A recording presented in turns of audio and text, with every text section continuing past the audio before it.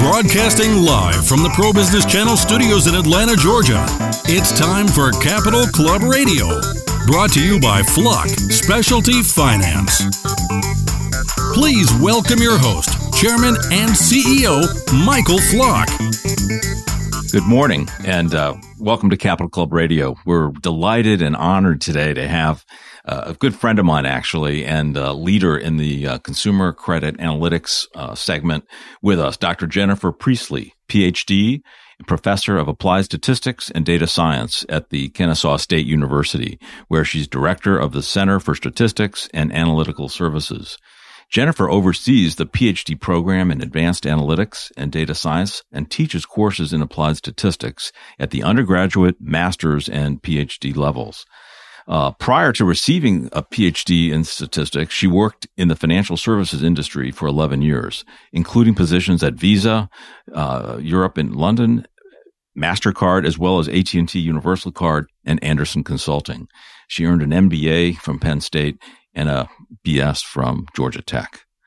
Jennifer, welcome, and thank you so much for coming. You've got such a great life story. I hope someday I can write your biography. Great. It's fascinating, but let's start at the beginning. Sure. Tell me a little bit about yourself, and as a young person, kind of what were your dreams, and did you ever, as a young person, see yourself teaching applied, statistics and data science? Sure. So I think I can say with 100% confidence that as a young child, I did not envision myself being a professor of statistics. To be honest, I don't know that that really manifested itself until fairly late in my career. You had highlighted a little bit about my background prior to coming into academia. I did work for 11 years in the private sector, and now I've been in academia for 11 years. I should probably highlight the fact that I started working when I was 6. 6? No, just kidding. Well, cleaning up your room? Or, yeah, exactly. Yeah. It just makes me sound very old. Okay.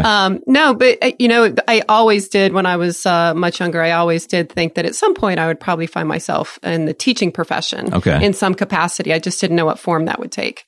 So I'm honored now to refer to myself as a teacher. Okay.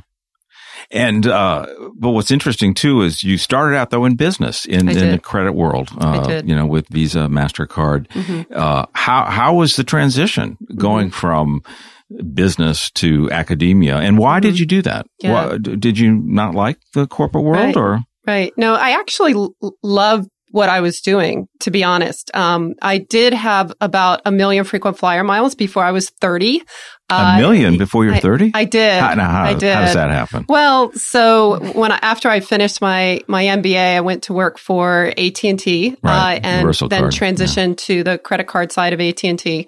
Eventually went to work for MasterCard in New York and had to travel around the country working with different banks as they were part of the MasterCard portfolio, and then eventually found myself at Accenture and did an immense amount of travel when I was at Accenture, flying all over the place, going to clients, and then obviously eventually went to work for Visa in Europe. Visa obviously being based in San Francisco, I made a lot of trips from London to San Francisco and back. Right. And most of my clients were either in Scotland or Ireland or Belgium, and so did a lot of travel at that stage in my career.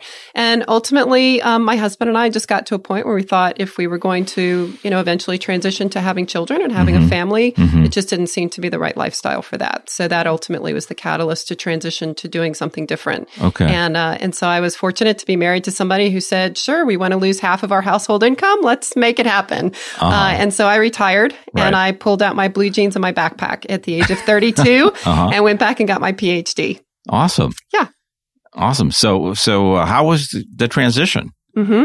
I mean, because it's so different being in a giant company like Visa or MasterCard and in business going to a world of professors and term papers and PhDs and all that good stuff. So sure. So I think the biggest sort of epiphany or learning that I've had is that you can't substitute practical experience for theory when you're standing in front of a group of students, right? Particularly undergraduates. Right. So there's certainly something, I think, important about being able to stand up in front of a group of students and say, well, I understand this is what you're reading in your textbook, but let me tell you how this actually works in the real world. Okay. So, they say that all battle plans work until you meet the enemy for the first time, right? Right. So I can tell you that academic theory is great and I think forms an important foundation for basic decision making. But ultimately, there's something that is irreplaceable about being able to explain in practice how things work. Okay. Let me tell you how this stuff actually works in practice. Right. I think it also gives you an immense amount of credibility with the students when you can say, you know what, I've actually done this in practice. Mm-hmm. So let me tell you how you actually translate data into meaningful information when you're under the gun and you've got to get something out to a client. And sometimes, you don't want to let the better become the enemy of the good. So does the practical experience make the theory more credible? No question. Okay. No question. So there is a connection here between real world and academia. I believe there is. That's cool, because most people don't think there is. Well, in retrospect, I'm not sure how you can be an effective professor without actually having done some of this stuff in practice. Right. Right? I mean, there's certainly importance to understanding the theory, but ultimately, if you can't explain how it works in the real world, I think it makes it much more difficult for the students to appreciate, why you're going through all this with them. Mm-hmm. Mm-hmm.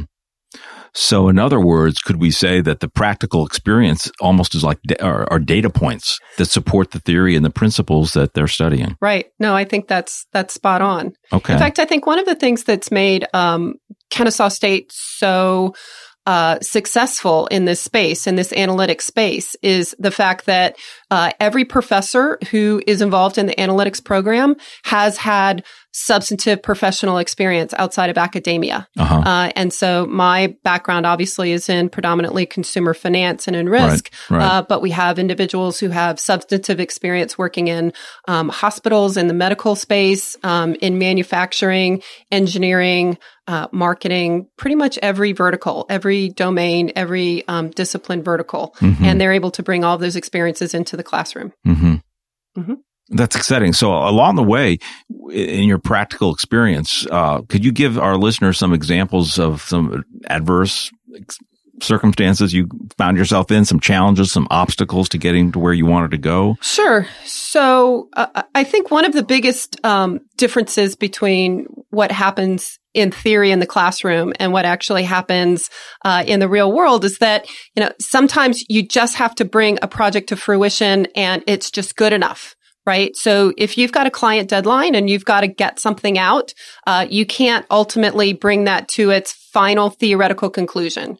Right. Sometimes you just have to get it to 90% and you deliver what you have, and you just make the best of what you've been able to put together in the time frame that you've been able to put together, versus sometimes in academia, people drag things out and they're willing to spend, 80% of the time getting that last 20%. And you can't always do that when you're under the gun with a client. That's interesting. So sometimes, no matter how much data you have, you're saying it may never be completely enough. And so at some point, you have to make a conclusion. And there's some risk sometimes in those conclusions. Right. Sometimes you have to just draw a line in the sand and say, I'm just going to do the best I can with what I've got. Okay. Right. That's interesting. So data isn't always as pure. At least the conclusions you gather from data aren't always as pure as you may want them to be. They never are. Okay. Right. All right. Well, this kind of gets to something else we're very interested in, how you're building this center, for applied statistics and data science at Kennesaw. What is your vision for the center? Sure. And, how are you implementing that going forward? Yeah, absolutely. So the Center for Statistics and Analytical Services at Kennesaw State serves a very important role, both internally within the university as well as externally to the business community, not just in Atlanta, but regionally as well. So let's start with the internal community within the university. So by way of context, Kennesaw State has 35,000 students. We have several thousand faculty, and all of those faculty have publication requirements. We have a huge portfolio of grants and contracts and all kinds of projects where we are delivering to the NIH and to the NSF and then obviously to the local business community. All of those faculty have very strong publication requirements and research requirements. And most of those faculty also have PhD students and master's students who are working with them. the Center for Statistics and Analytical Services was really developed partially to help those faculty fulfill all of their analytical needs. So somebody may be a subject matter expert in, say, political science, but they're not a subject matter expert in doing statistical analysis or building prediction models. And so that's where we come in. Okay. And we will help these professors translate this data into information to support their grants or their projects or their research. We also work very closely with the PhD programs, as well as the master programs supporting those students. More importantly, though, which I think really gets to your question, is how we work with the local business community. So that's really our second constituency. Okay. So the center was chartered in part to support the needs of, like I said, the business community, both within the Atlanta area as well as regionally. We have companies who contact us almost on a daily basis that kind of fall into one of two categories. The first is we have too much work and not enough people. Okay. And this really is a manifestation of the fact that there's a huge talent gap for people that have deep analytical skills.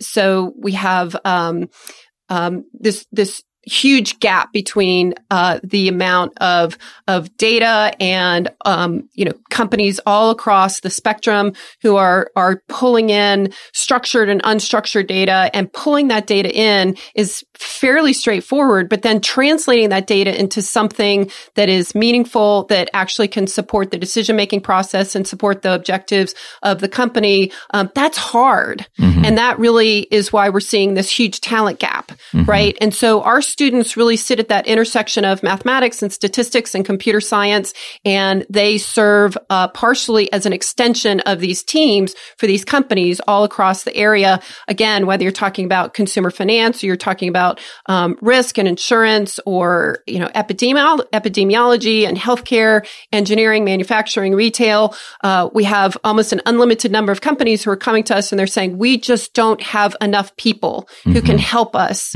translate all of this data from Twitter and from social media and from Facebook, as well as all this transaction data that's coming in, and help us improve our decision-making process. And so our students really help fill some of those gaps for these companies.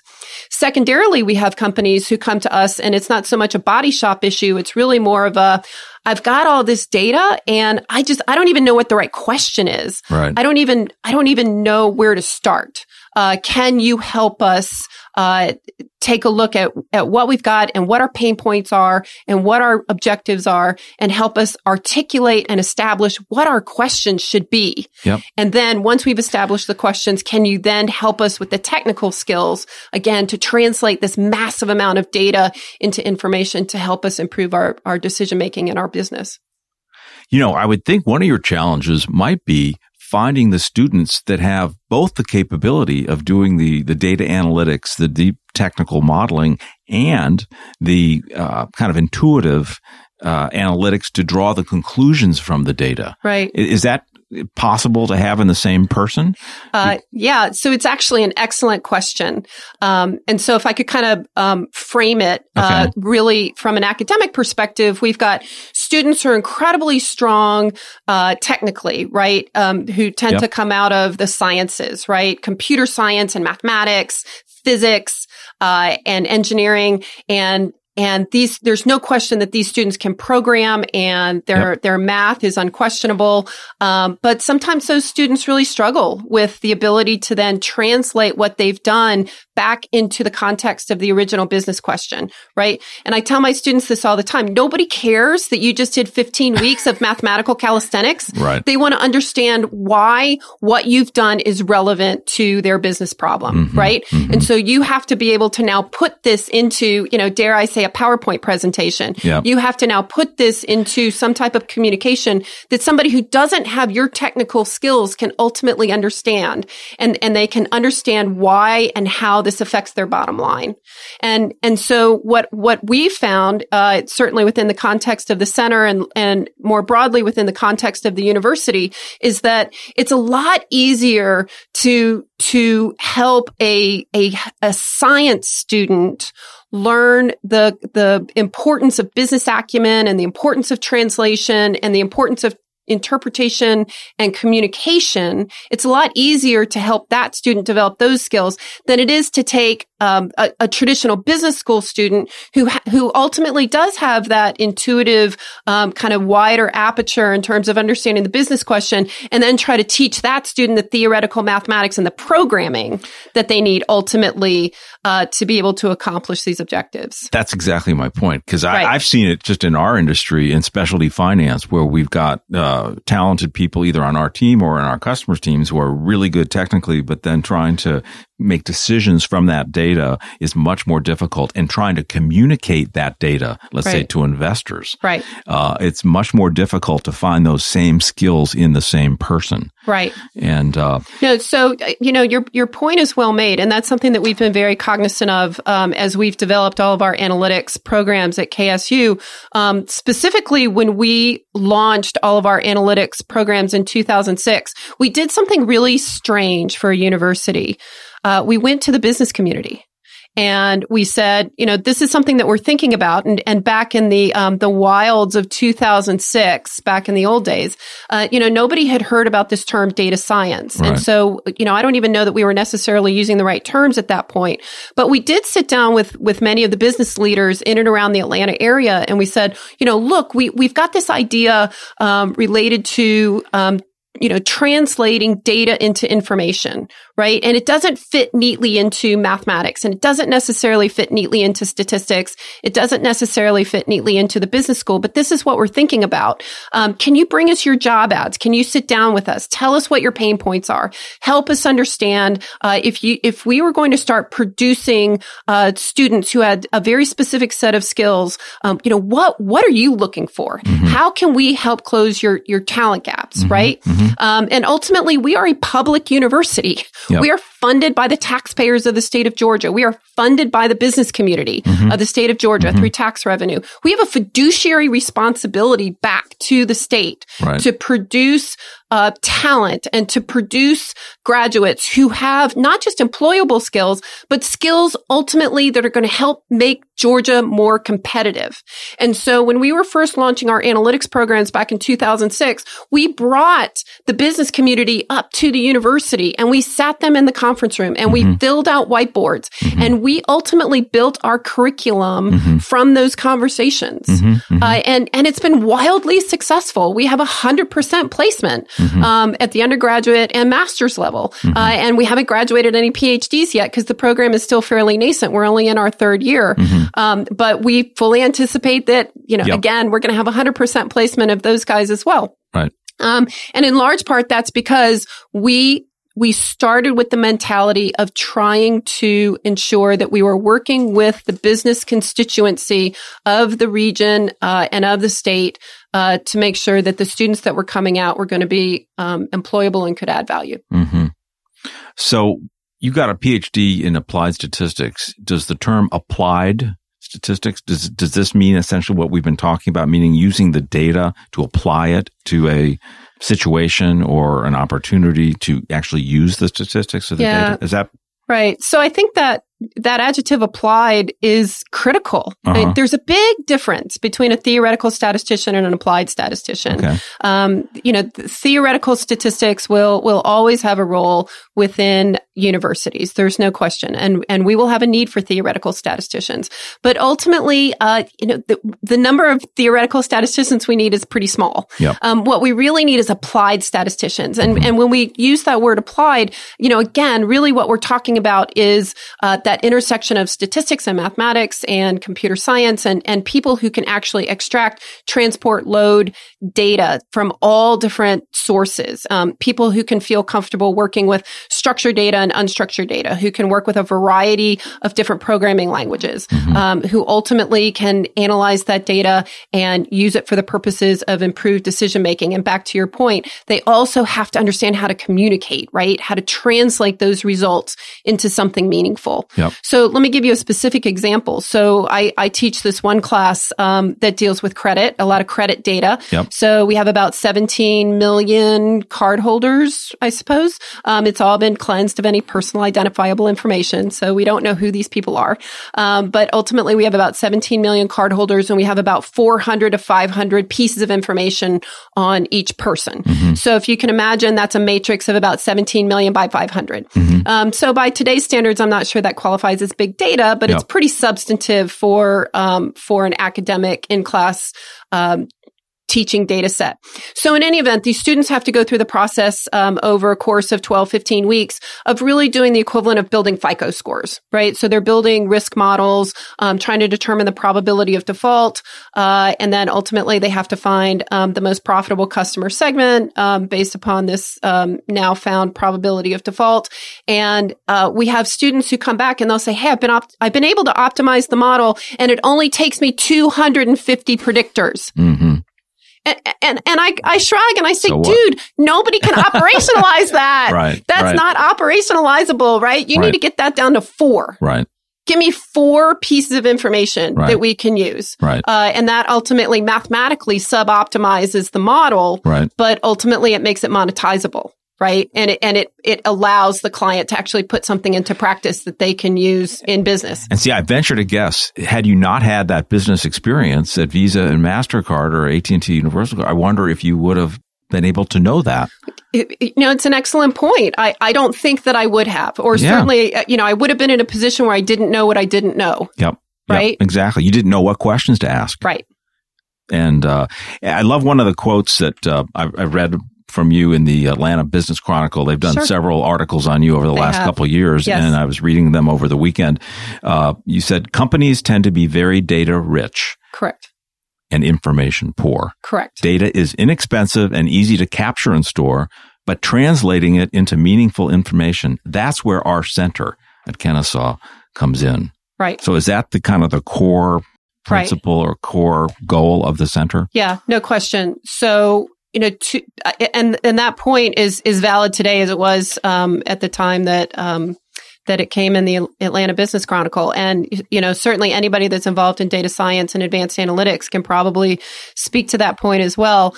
The idea here is that, again, data is cheap and easy to capture. Anybody today with some modicum of programming experience can go download literally millions of tweets. Yep, right? Yep. It doesn't take a lot of effort to go and scrape a bunch of stuff off of Twitter and scrape a bunch of stuff off of Yelp or off of any form of social media. That's easy. But then figuring out what to do with it once you've got it, that's hard. Right? And that's where that combination of technical skills combined with some domain expertise and ultimately understanding how to, kind of write the story. All those skills come together, and that's hard. Let's talk about a very specific and controversial example of how you applied this to a big issue in our industry, which are payday loans. Sure. And I think it was a few years ago that the KSU study, which was commissioned by the Consumer Credit Research Foundation that you kind of undertook. Right. Had some incredibly surprising conclusions based on the data and the analytics that you did over, I guess the key question was, are payday loans beneficial to subprime consumers or not? Was that the primary question? And could you kind of summarize those conclusions and how you got there statistically? Because it shocked a lot of people because we always hear about the bad guys in payday loans. We don't know, about some of the good things that happen with payday loans. And your conclusions were quite surprising. Could you share that with our listeners? Yeah, I'd be happy to. So the quick background to this is I had actually done several studies for several different subprime companies, subprime lenders, not just in the Atlanta area, but also kind of regionally and nationally. And one day I'm sitting in my office and I got a call from somebody from the Consumer Credit Research Foundation. They said, hey, we've had an opportunity to look at some of your work and we have this massive data set and we're having problems finding somebody who can work with this type of data. And we have a basic research question and would like for you to take a look at the data and see if you can address the research question. So, their data sets, like I said, were pretty massive, but they were analogous to the data sets that I was using for the purposes of teaching that I was just making reference to with the 17 million observations and the 400 to 500 variables. So they had multiple data sets over 4 years, that were predominantly from a combination of Experian and payday lending transaction data. And so in total, I think I received somewhere between 10 to 12 files, and each one of these files had several million data points in it, and again, several hundred variables. So we're not talking about small data sets. And these data sets were coming in different formats. And so already you've got sort of a big data challenge in the sense that you have a massive amount of data, albeit structured, that's coming in multiple forms. So before we can even start to get to the interesting parts about, the payday loans and how do rollovers affect people's credit scores, we had to go through several weeks of just going through the process of extracting, transporting, loading, merging, cleaning, prepping, and that took an immense amount of effort and time. Once we got the data loaded and we were able to get it into a format where it was a master file, then we really had the core question was, how does payday rollovers affect somebody's financial ecosystem? Right. That effectively was the question. And to be honest, at the time that the question was posed to me, it wasn't even necessarily posed from the standpoint of, hey, does this help? Hey, does this hurt? Right. It was really positioned to me much more objectively. What is the relationship? Okay. Right. And so, as an applied statistician and a data scientist, I really approached it from the standpoint of X's and Y's.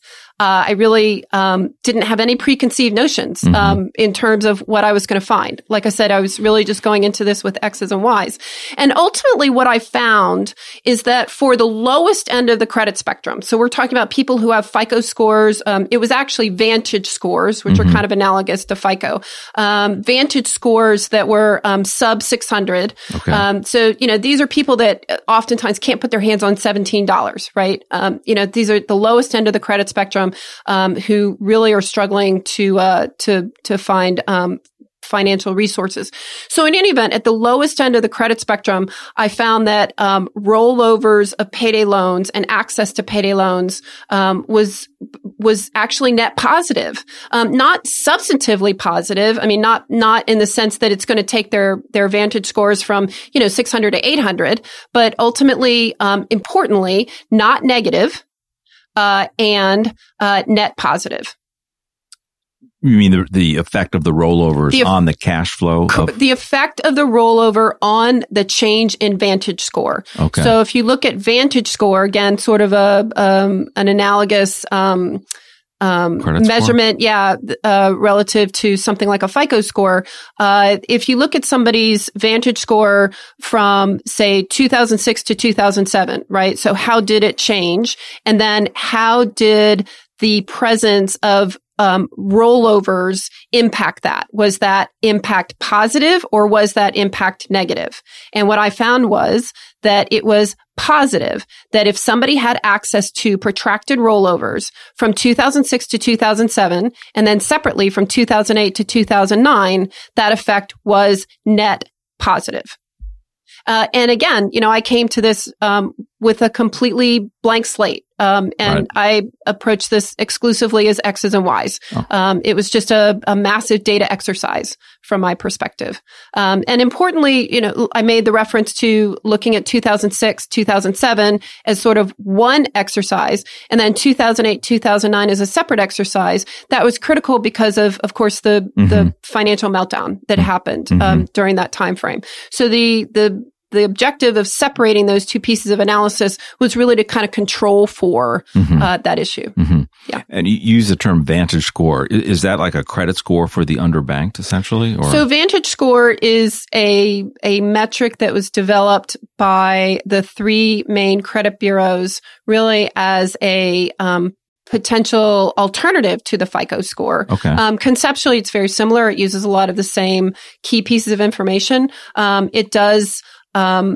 It is supposedly more representative when you start talking about people that have thin files, limited data, shorter histories. It is intended to accommodate that more accurately than the FICO score. Right. And what was the response in the marketplace and from the Consumer Credit Research Foundation to these conclusions? Sure. So when I originally did the work, it was just really presented as a mathematical exercise, right? So here's this series of data sets.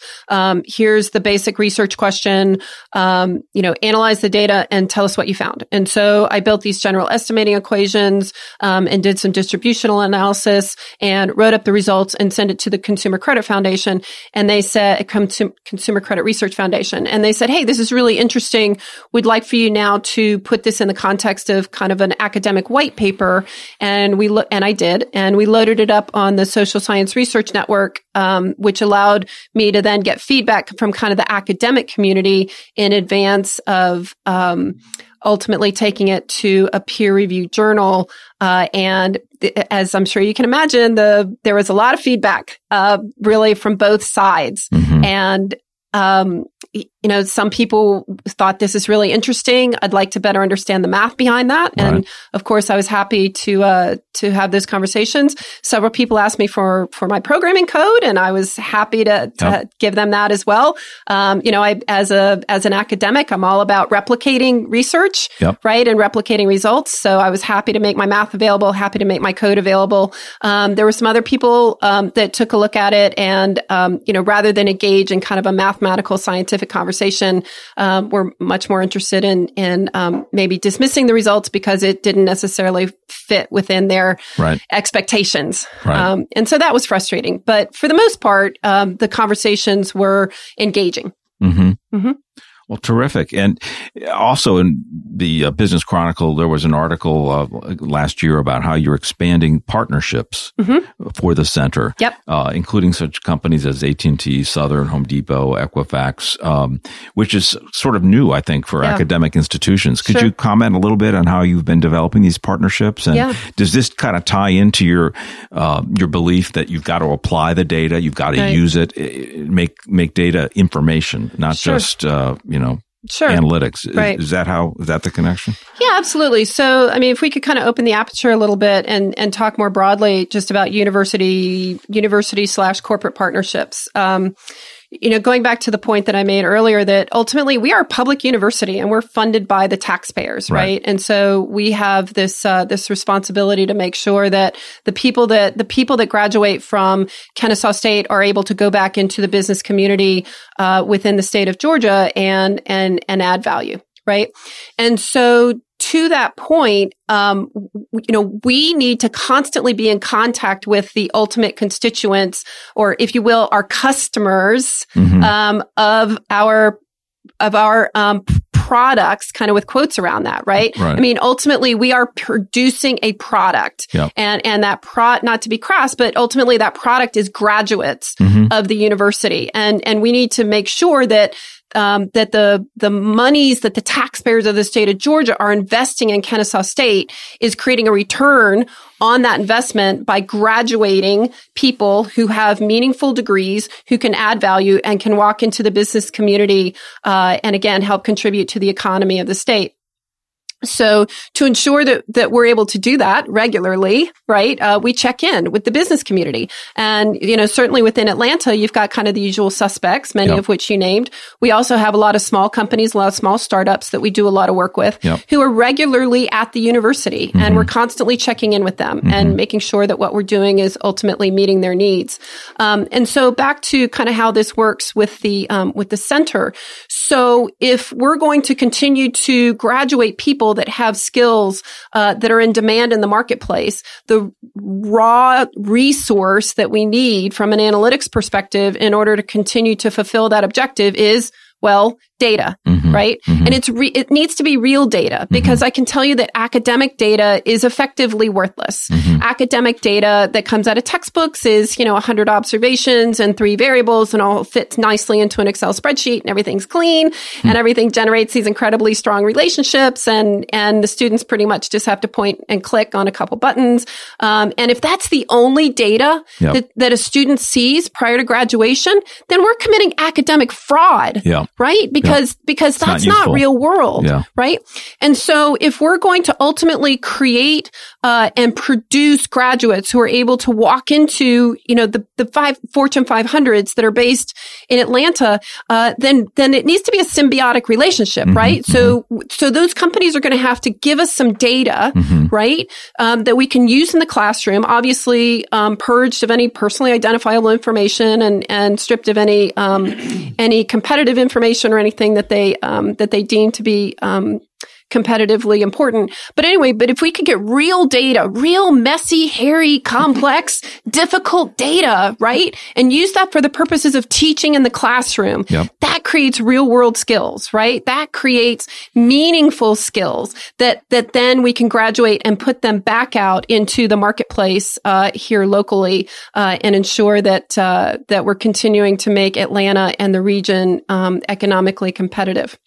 And, to that point, we hear this, this trend now is all about buying local and eating local. And I would just add to that, and I would say hire local, right? I mean, there's no reason why anybody that's looking for data science talent in Atlanta, there's no reason why they should be trying to import exotic kids from California, right? You don't have to go to the West Coast to find data science talent, right? Because ultimately, if a kid has grown up in California and their family is in California, and more importantly, his girlfriend is in California, I don't know how long ultimately they're going to want to be here in Atlanta, right? But if you can find kids from Kennesaw State and from Georgia Tech, and Georgia State who are from Atlanta. They've gone to high school in Atlanta. Their family is in Atlanta, and they have the skills. They're going to stay in Atlanta, right?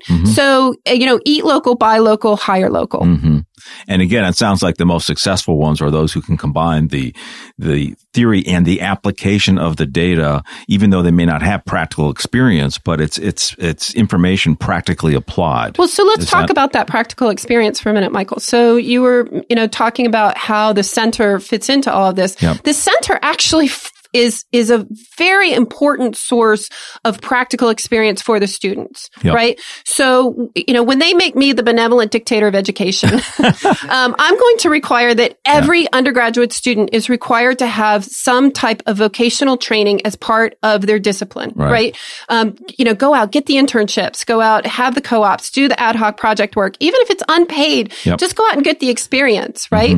And so for the small percentage of students at KSU who can't get internships, which there aren't many, we actually do an excellent job of ensuring that the students have internship experience. But to subsidize that, we see a lot of students who will come through the center and they do project-based work through the center. And so the majority, if not pretty close to all of the students at the undergraduate, master's, and PhD level who are coming out of the analytics programs at KSU have some kind of practical applied experience with real world data.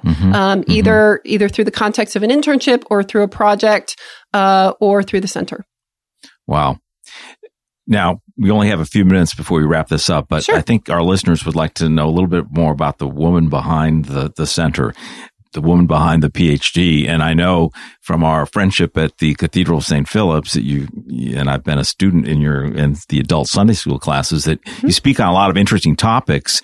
And the one that I think was most relevant today that I'd like you to comment on was faith and big data. And you talk about, volume, variety, and velocity. Right. And you even bring your grandmother into this story. And I think it would help our listeners understand that there's also a spiritual dimension behind your work. So could you kind of quickly summarize your thoughts on faith and big data? Yeah, it's interesting. So I talk a lot. I talk a lot, but I actually go out and I speak to a lot of different audiences on the topics that we've discussed here related to big data analytics, and is the data that we work with today really substantively different, and what does the educational landscape look like, and it's interesting when I go to a lot of these companies and I do a lot of these talks, it's almost every single time somebody will walk up to me either before or after and say, I heard your podcast on faith and big data, and I really enjoyed it. And I think, wow, of all the, sort of intellectual machinations that I'm involved in and all the academic papers and talks that I've given, that's actually the one people want to talk about is faith and big data.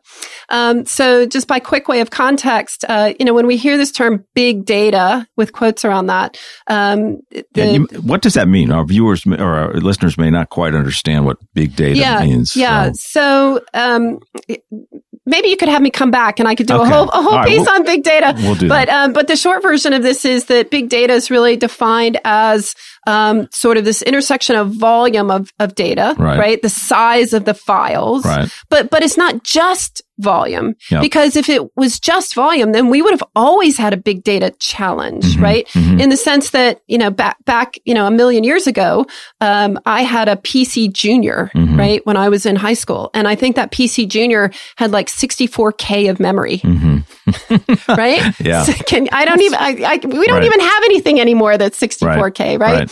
And so ultimately, if somebody gave me a file that was 128K, I would have had a big data problem, right? Yep. So it's not just about volume. It's not just about the size of the files.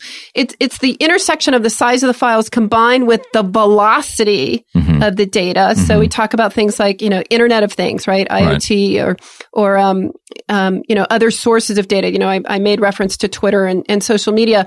The fact is that type of data is being generated all the time. Right. All the time. Right. Right. And so you get this tsunami of data that's coming in every second of every minute of every hour of every day, all the time. Right. Combined with the fact that it's big, right. That it's big volume. But then also you've got this overlay, this interaction issue of variety. So data doesn't come to us, typically anymore as rows and columns. Data is coming to us as audio files, and it's coming to us as pictures, pixels, right? And it's coming to us in text files and these crazy, types of unstructured files, and like I said, being able to scrape social media stuff. So you've got this combination of volume and velocity and variety all together that is creating the problems or the challenges that we now see that we've termed kind of big data. And so in the context of this podcast, what I made reference to is the fact that the greatest number of quote religious designations or faith-based designations that we see now in this country is none. Right? That people just aren't identifying with a faith. Right. And so in the context of this podcast, I really compared and contrasted this to my grandmother's time. And so my grandmother was born in 1901, and she was a second generation Irish immigrant, and she was in Elwood, Kansas. And I talk about the fact that if I look at my life, defined today by volume, velocity, and variety. And I compare and contrast that to my grandmother's time. And she had her own challenges with volume, velocity, and variety, right? But I use that as a basis to kind of explain, why we went from, 70, 80, 90% of people in my grandmother's time who attended church on a regular basis and really defined themselves in the context of a faith, to where we are today, where the majority of people do not define themselves as having a faith. And so just briefly, in the context again of velocity and volume and variety, the volume is probably pretty obvious to people, right? We talk about the volume of stuff we have to do. And a lot of people kind of point to that as a basis for why people don't go to church anymore. And my argument is, just like with big data, it doesn't have anything to do with volume. Because, my grandmother's time, she didn't have the same type of volume that I do, or the same types of things that were contributing to the volume. But she was a teacher, and she had to get to school an hour early because she ultimately had to start the fire in the fireplace to make sure that the schoolroom was heated before the kids got there. And for a lot of those kids, she had to make the lunches, and then she had to teach the classes. And then when she got home, she actually had to, make sure that she had knitted the blankets to make sure that her own children were warm for the winter time. And so, she had her own challenges related to volume. They were just different from my own. And so I don't know that that's the right thing to point to in terms of what we now call as the nun. Variety is another point that I make reference to in this podcast. So if you look at kind of variety of faith, right? So in my grandmother's community, everybody was an Irish Catholic immigrant. Everybody went to the local Catholic church. There was just no, there was no variety in her space and in her community. And there are pros and cons to that, right? So in my own community, my children are blessed to be going to school with kids who are Hindu and Muslim and Jewish and Christian and across a wide variety of faiths. But then the challenge there is that, they don't go to church with the same kids they go to school with, right? There aren't too many kids who are Episcopalian in their class. But the ultimate, reality is that they're blessed. And I think that they are stronger in their own faith because they're able to walk other kids' faiths, right? And so there's a benefit there to the variety. But I don't know that that's necessarily something that is indicating the nuns either. And then the last one is just, speed, right? The velocity. And I do think that that's something that's critical that is fundamentally different in our space relative to like my grandmother's space. And in that podcast, I really make reference to the fact that I can remember as a child going to my grandmother's house on like a Sunday and she really, created and observed Sabbath. Right. So we would go to their house and we would go to church and then we would come home and the television would not be on. Right. There's no television. There's no radio. And I remember having to sit at the table and having to snap beans and having to listen to my mother and my grandmother talking. And, as an 8-9-year-old kid, it was so boring, right? But, there was, I reflect on it now and it was actually incredibly beautiful and created this, this very special, kind of spiritual foundation. And I don't know that my grandmother was doing that on purpose. I think it was just inherent and intrinsic as to how she lived her life, right? That you slow down and you have to create that space for Sabbath. And I think that that's something that we struggle with, particularly in our household. And I would argue within the context of our community that slowing down and really embracing a Sabbath, and that Sabbath doesn't necessarily have to be present on Sundays as we're running to lacrosse practice and soccer practice and, everything else. It could be on, Tuesday evenings, or it could be on, Saturday mornings or whenever it is. But just that idea of slowing down is something that you really have to make time for. That's a wonderful, wonderful example, Jennifer, of how you, again, are connecting, data and applying it to other things, whether it's business decisions or your faith. I mean, that's really cool. The volume, variety, and velocity that defines big data, you're applying it to your spiritual life as well. And to me, that's, you're connecting the dots. I'm connecting the dots of this person we know as Jennifer Priestley, both a PhD and a Sunday school teacher and mother, and the director of the Center for Statistics and Analytical Services at Kennesaw State. It is so exciting how you've connected all this in your life, and we're going to have to wrap it up this morning, but it's been a wonderful, wonderful 45 minutes. Do you have any final thoughts on kind of what you've learned in this journey and building this center at Kennesaw? It's been wonderful. And I can't speak highly enough of the students at the university. I go to, cocktail parties and things, and people oftentimes will make reference to sort of the millennial generation and how they don't work hard and how they have this sense of entitlement. And that, that, I don't know, that may or may not be true based upon their specific experiences. But I have to say, the kids at KSU, they work so hard and they have such an incredible work ethic. And we hear that over and over and over again from companies. And that's why we have a 100% placement rate. Yep. The kids are smart, but ultimately they have a work ethic. Yep. And they come to work and they put their all into it every single day. And we see that in the classroom. And it's like, when you send your own kids off to somebody else's house, you don't ultimately know how they're going to behave. Right. But same thing here. Yeah, exactly. Yeah. And so, much like a proud parent, when companies come back to us and say, you know what, I'd like to hire another kid like this one, it's great. I mean, ultimately, that's what makes me go to work every day. So is that the most important metric of success for the center that you're director of, essentially? One of them? Just the whole idea of interacting with the local business community to bring the data in, make sure that what we're teaching is aligned with the marketplace, make sure that these students are developing the skills that they need to contribute to the economy, to contribute to the business community, and then ultimately have those students come back and hire more students as alumni coming back and hiring more students. That's what it's all about. I can't think of a better way to conclude our discussion this morning. Thank you very much, Great. Dr. Jennifer Priestley. Thank you, Michael. Okay. Thank you for joining Michael Flock and his guests on the Capital Club Radio Show. For more information on future interviews, please visit us at flockfinance.com. This program is brought to you by Flock Specialty Finance, where clients are provided knowledge and insights to help them grow their business in complex and risky markets. Flock is more than a transaction.